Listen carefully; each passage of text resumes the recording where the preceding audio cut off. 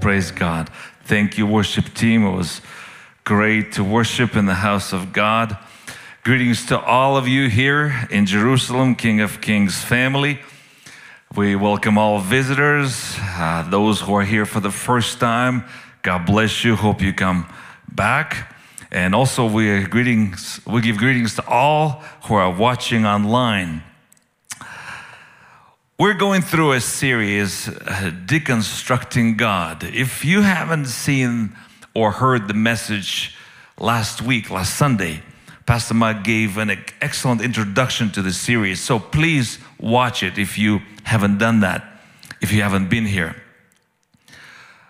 This series is about exploring who is God. Sometimes we think we know Him. Sometimes we think we worship the God that, we know ourselves. But sometimes God shows us something that we never expected. So what is He like? Some people wonder, can I have a relationship with Him? Personal relationship. So we'll try through this series, answer all these questions and more. But yes, to answer the question about relationship, yes, it is possible to have a relationship with God, the creator of the universe. Yes, personal relationship. He's a personal God. In first epistle, John, the disciple of Yeshua, he writes to all the readers, and he actually says this. Let's turn to 1 John chapter 1, verse 3. He says, "We proclaim to you what we have seen and heard, so that you also may have fellowship with us. And our fellowship is with the Father and with His Son, Yeshua, the Messiah." Relationship with God is so amazing. It is not like any other relationships that we have had or have been used to. It's a relationship of love. The love that never ends. God calls it an everlasting love. He's so gentle and kind, yet no one absolutely can control Him or manipulate Him to get what they want. We're so used to this love amongst humans that we can actually manipulate each other. Well, you can't do that with God. And yet He loves us so dearly. No matter how close you get to know Him, no matter how much experience you had with Him, He is an amazing God that keeps revealing Himself more and more and more. The amazing example of His love is, here it is. He's absolutely perfect in every way and in everything, and He's always right. And He never makes mistakes. However, He went really long, extra mile to come to us to save us because we turned away from Him. And as He came, Yeshua, He took on Himself our guilt and shame, all of our sins, past, present, and future. And He said to us, "It is my fault." Have you had any relationship like that with anyone? I'm sure you never had. And He did it because He loves us, and love was His only motivation when He went to die on the cross. So I want to ask if some of you here did not receive Yeshua yet. If you don't know Him, you don't know this relationship, I hope by the end of this evening, this service, you make a decision, your personal decision, to invite Him into your life. Another amazing thing about God, when He convicts you of sin, He does it so powerfully and yet so gently. He never uses humiliation to motivate you to change. He never uses sarcasm to help you to repent. And yet, He will not allow His children to have a false understanding of who He really is. And if we have believed a lie because we have created a wrong image of him in our minds, he will deconstruct, he will destroy that false understanding, that false image, which is really an idol or a false god. He will be patient with you when he does that. And that makes him very, very attractive. So let's get to know him more and more, and let's become more like him, because he invites us to imitate him. See, because he wants to save all the people that you know, and he wants to use you to save those people. If only we can show what our Savior Yeshua is like to other people around us. If we can only show real Yeshua with our lives, many will turn to him and be saved. So let's not stop in our spiritual growth or our understanding. Let's keep on growing. During this series, we will look at different people in the Bible. We will look at their faith. We will look at their failures. Today we will look together at Moses. So my message tonight is Moses, his faith and failures. Now, speaking about faith, faith is very attractive. But we have to understand faith is always taking risks. Faith always involves risks. If you don't risk, then it's probably not faith. It's probably your own human calculation. Failure is very painful at times, but necessary. Failures are necessary at times. It was necessary in the life of Moses. It'll be necessary in our lives as well. So Moses, he lived 120 years.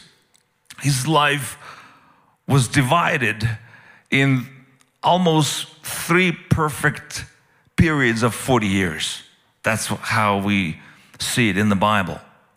From his birth, there were miracles of faith. His parents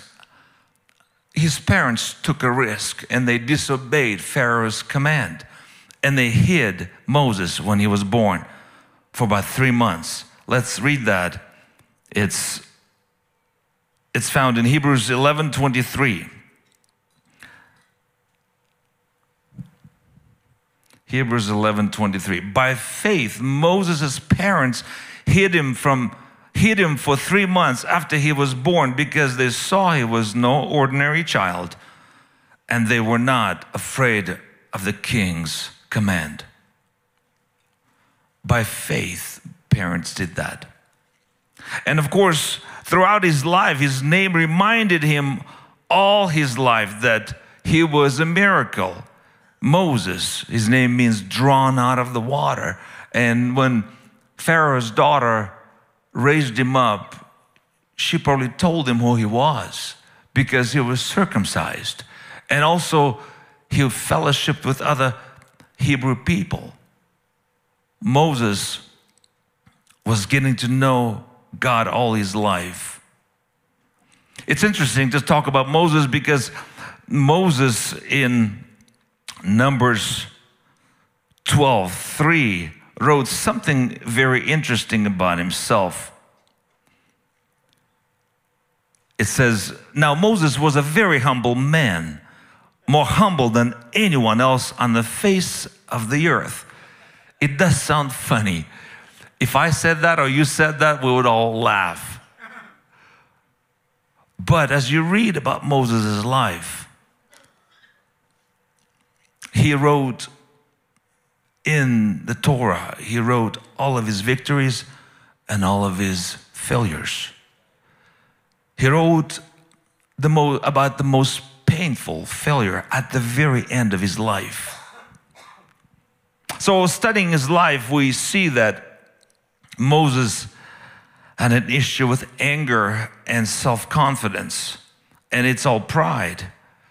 And so those things were the cause of his failures. God God would allow those things in Moses' life, those failures, so he would destroy that which would hold him back, that would be against God's nature. As we read the Bible, we know that God resists the proud and gives grace to the humble.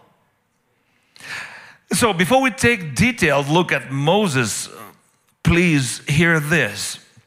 When God allows us to fail, it's another example of unique relationship, personal relationship. When He allows us to fail, He never is ashamed of us and of our failures. So many times people in friendships and relationships, when they fail, they don't want to fellowship anymore. They don't want to have relationships anymore. They're ashamed of each other. But God does not feel that way. Some of you need to hear that tonight. God is not ashamed of your failures. We find that in Hebrews 11, verse 16. When we study the heroes of faith, as Paul writes it in the letter to Hebrews, I want to show you this verse, Hebrews 11, verse 16. It talks about all of the heroes of faith because they were all human, so they all failed at times. Hebrews 11, 16. Instead, they were longing for a better country, a heavenly one. In other words, they were longing to know what God has prepared for them. They were longing to receive whatever God has for them. And so it says there, therefore God is not ashamed to be called their God, for He has prepared a city for them. So when you do have the longing to know Him, when you do have the longing to receive everything that He has for you, and in the process you fail, He tells you that He's not ashamed of us. He's not ashamed to be called our God. Why is it important?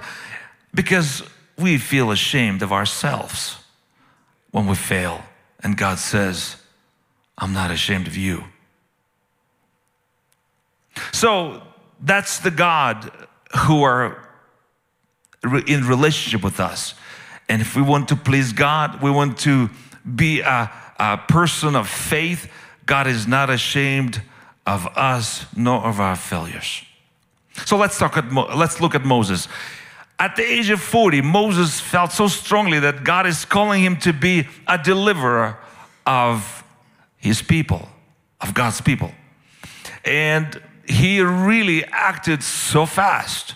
He acted so much in the flesh, in anger. And it kills the Egyptian who was beating a Hebrew man. Let's just look at it. It's written in the book of Exodus. Most of you are very familiar with that passage, but let's read it anyway. Exodus chapter 2. If we find verse 11, and let's read a passage from 11 to 15. One day after Moses had grown up, he went out to where his own people were and watched them at their hard labor. He saw an Egyptian beating a Hebrew, one of his own people.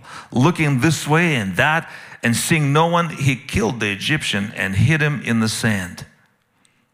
The next day he went out and saw two Hebrews fighting.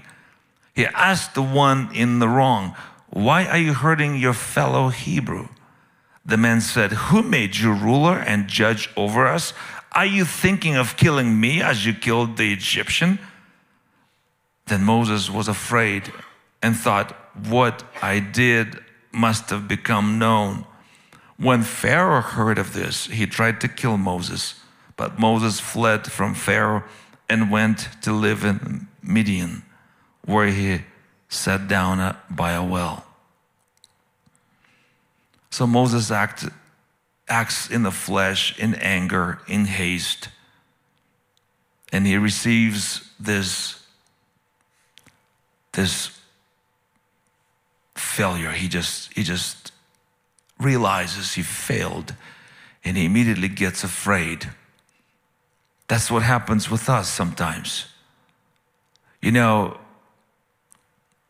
the biggest and the greatest revelation which anyone can receive after they have received the gift of salvation is to know your calling in life.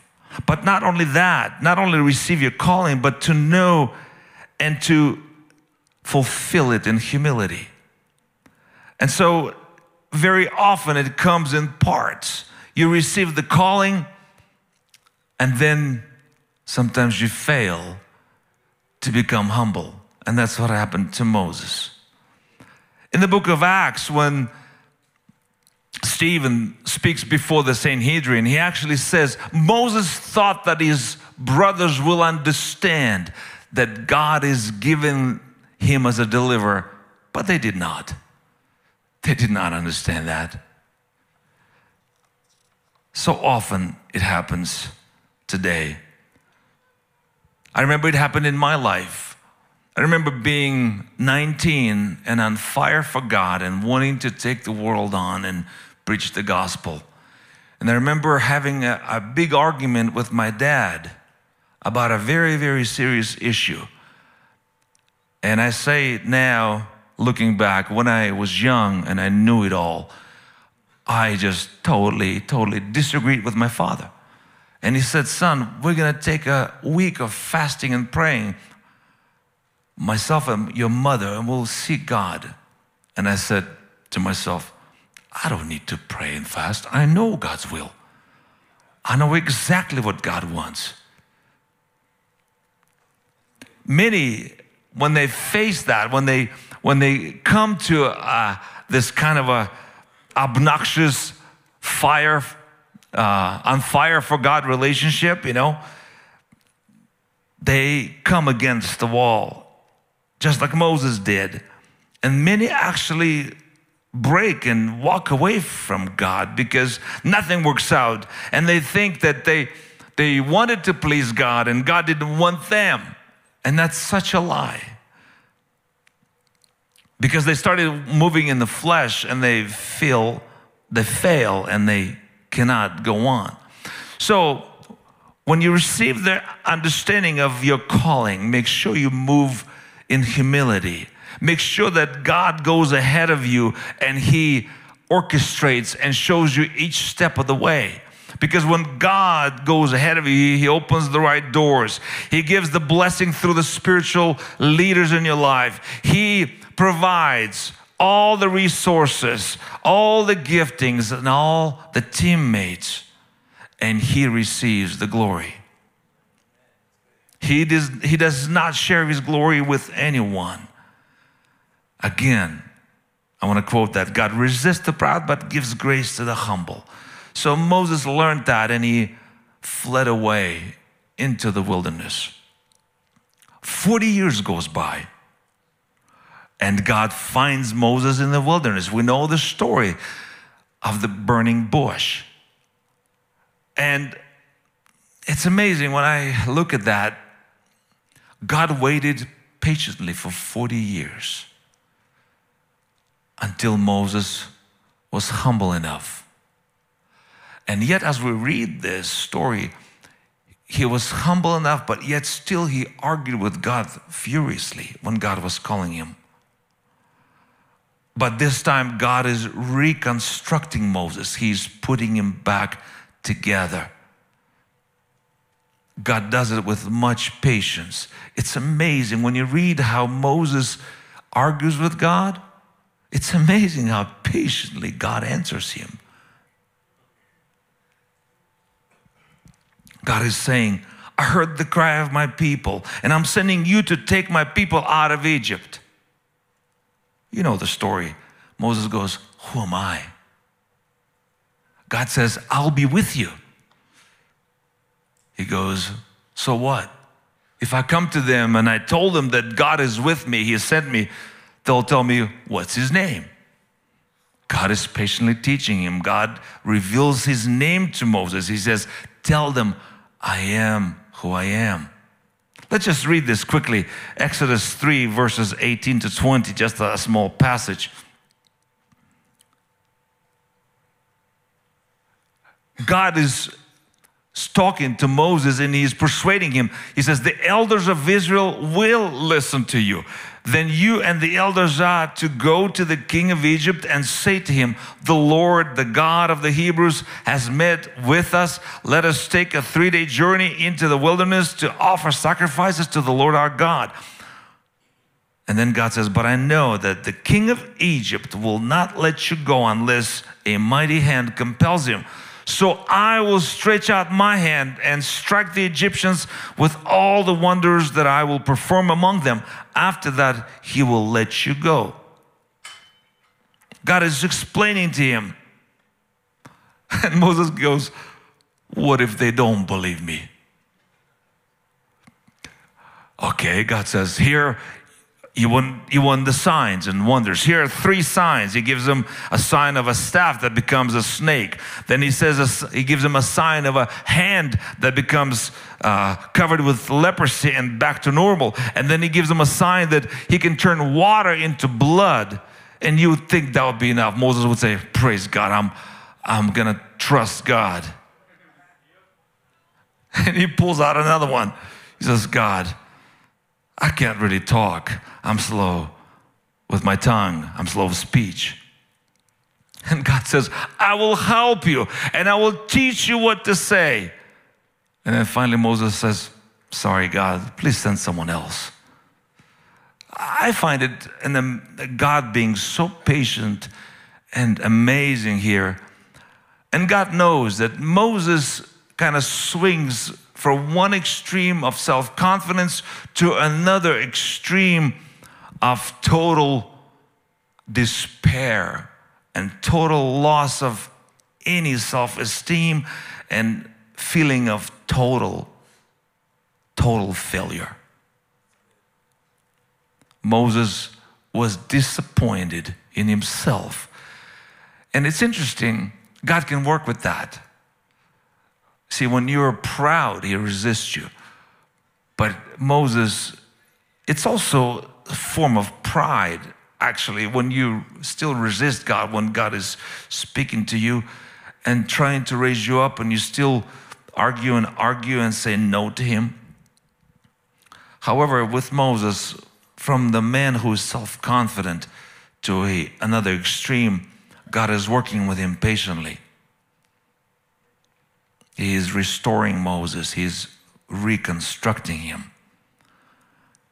Now, let me ask you, maybe some of you are in a position like that. Maybe through a certain failure or a series of failures, you think you're no good for God. You think that he cannot use you. That's a lie. He can use you. He will use you if you just let him. If you just let him reconstruct you after your failure. For some of you, the time has come. Maybe God is speaking to you. It's time. I will go with you. You will not be alone. Trust me. That's what happened to Moses finally. He finally goes to Egypt. And then we find the greatest prophet of all, the ministry of this most humble man, Moses. He became known to the whole world. The whole world now knows about the 10 plagues in Egypt. The whole world now knows about the 10 commandments and the law that he received on Mount Sinai. The whole world knows about this humble servant who prays and intercedes before God when the Israelites fail again and again. He intercedes before God and asks God to forgive them and have mercy on them when God says to him, I want to destroy them and create a new nation from you, Moses, much stronger nation. God says it twice in 2 occasions. And Moses pleads with God and says, no, God, please remember your covenant. And God is asking God to glorify himself He says, forgive the people, and if not, blot me out of your book which you have written. That's amazing. That's amazing, servant. And then another famous prayer of Moses. Remember, after they failed miserably and made a golden idol, golden calf, he prays and says, God, if you don't go with us, we're not going to go anywhere. He longs for God's presence in his life and in the life of God's people so much. And then another famous prayer of Moses, God, I want to see your glory. Show me your glory. Then we come to the time when they wandered in the wilderness for 40 years. And almost all of those rebellious generation, those people that were 20 years and older when they left Egypt, when they all died. Close to that point, before the Israelites went into the promised land, there was again this failure on the part of the Israelites. And again they complain, and again they accuse God and Moses, that they keep saying, you brought us into this wilderness to die. And God gives Moses the answer, and he says to him, call on the people, take the staff, and speak to the mountain, and the mountain will give water. That's written in the book of Numbers, chapter 20. Let's turn to that. Numbers 20, 7 to 12. The Lord said to Moses, take the staff, and you and your brother Aaron gather the assembly together. Speak to the rock before their eyes, and it will pour out its water. You will bring water out of the rock for the community so they and their livestock can drink. So Moses took the staff from the Lord's presence just as he commanded him. He and Aaron gathered the assembly together in front of the rock, and Moses said to them, listen what Moses says. Listen, you rebels, must we bring you water out of this rock? Then Moses raised his arm and struck the rock twice with his staff. Water gushed out, and the community and their livestock drank. But the Lord said to Moses and Aaron, because you did not trust in me enough to honor me as holy in the sight of the Israelites, you will not bring this community into the land I give them. God says, you did not trust me enough to honor me before the people.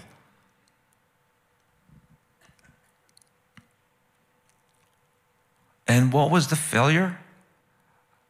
The failure was, again, his old sin, the anger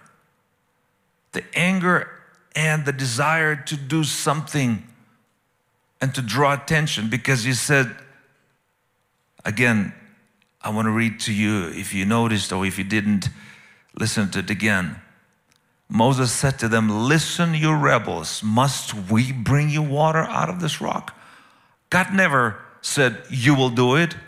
God said, just speak to the rock and the water will flow. And God wanted him to be glorified. And Moses says, you want me to do it to the people? And it may seem such a minor thing, but Moses knew exactly what he did. Again, the anger and the attention to himself and not God. And probably Moses relies on his past experience. And God says, I will not share my glory with anyone. I want to ask you, if you are a seasoned minister, are you relying on God every time you go to minister, or you're relying on your past experiences? Be careful. Always ask God for a fresh anointing. See, in the beginning of, as the Israelites left Egypt, there was a similar situation. There was no water. And God said back then, strike the rock, and the rock will give water. So that kind of stuck in Moses' mind. Again, very similar situation. People are murmuring, there's no water, there's the rock, there's the staff. But God wanted him to do it differently. So be careful. Don't rely on your past experiences, because that might cause you to fail. And of course, we know Moses asked for forgiveness. Moses immediately knew what he did wrong, and he pleaded with God. But it says, God said to him, don't ask for it anymore. You will not enter the promised land. And it seems like a harsh answer. But God wants all the glory through his servants. He is alone worthy. Moses repeats this situation 4 times in the book of Deuteronomy. It's so painful to him. But God still is in the business of reconstructing his ministers. It's amazing. God does not allow Moses to enter the promised land. He allows him to just look and see it. And then God receives him in his glory and allows Moses to see him in his fullness, just as Moses asked. Because back then, God says, you cannot see my face. You will see my back. I'll put you in the cliff of the rock. But here God says, no, you're not entering the promised land. I'm taking you home. And it's amazing. When we read the Gospel of Luke, God gives Moses an audience with the promised Messiah, with the Savior of the world, about whom Moses wrote in Torah, about whom Moses thought again and again. God lets him meet Yeshua, the Lamb of God. In Luke chapter 9, as we read that, let's turn to Luke 9. God was not done with Moses when he says, no, you will not enter the promised land. In Luke chapter 9, verses 30 and 31, on the Mount of Transfiguration, it says, 2 men, Moses and Elijah, appeared in glorious splendor talking with Yeshua. They spoke about his departure, which he was about to bring to fulfillment at Jerusalem. God is an amazing God. He will deconstruct everything that takes you away from him or makes you believe in a different God. And he'll reconstruct you back up again. And he'll use you. And he will glorify his name through you. And remember, he's not ashamed of your failures. Just take a bold step of faith and start walking the walk, start fulfilling what God has called you. And if you need to repent, do it immediately. And God will always forgive and restore, and he will glorify his name just as he promised you.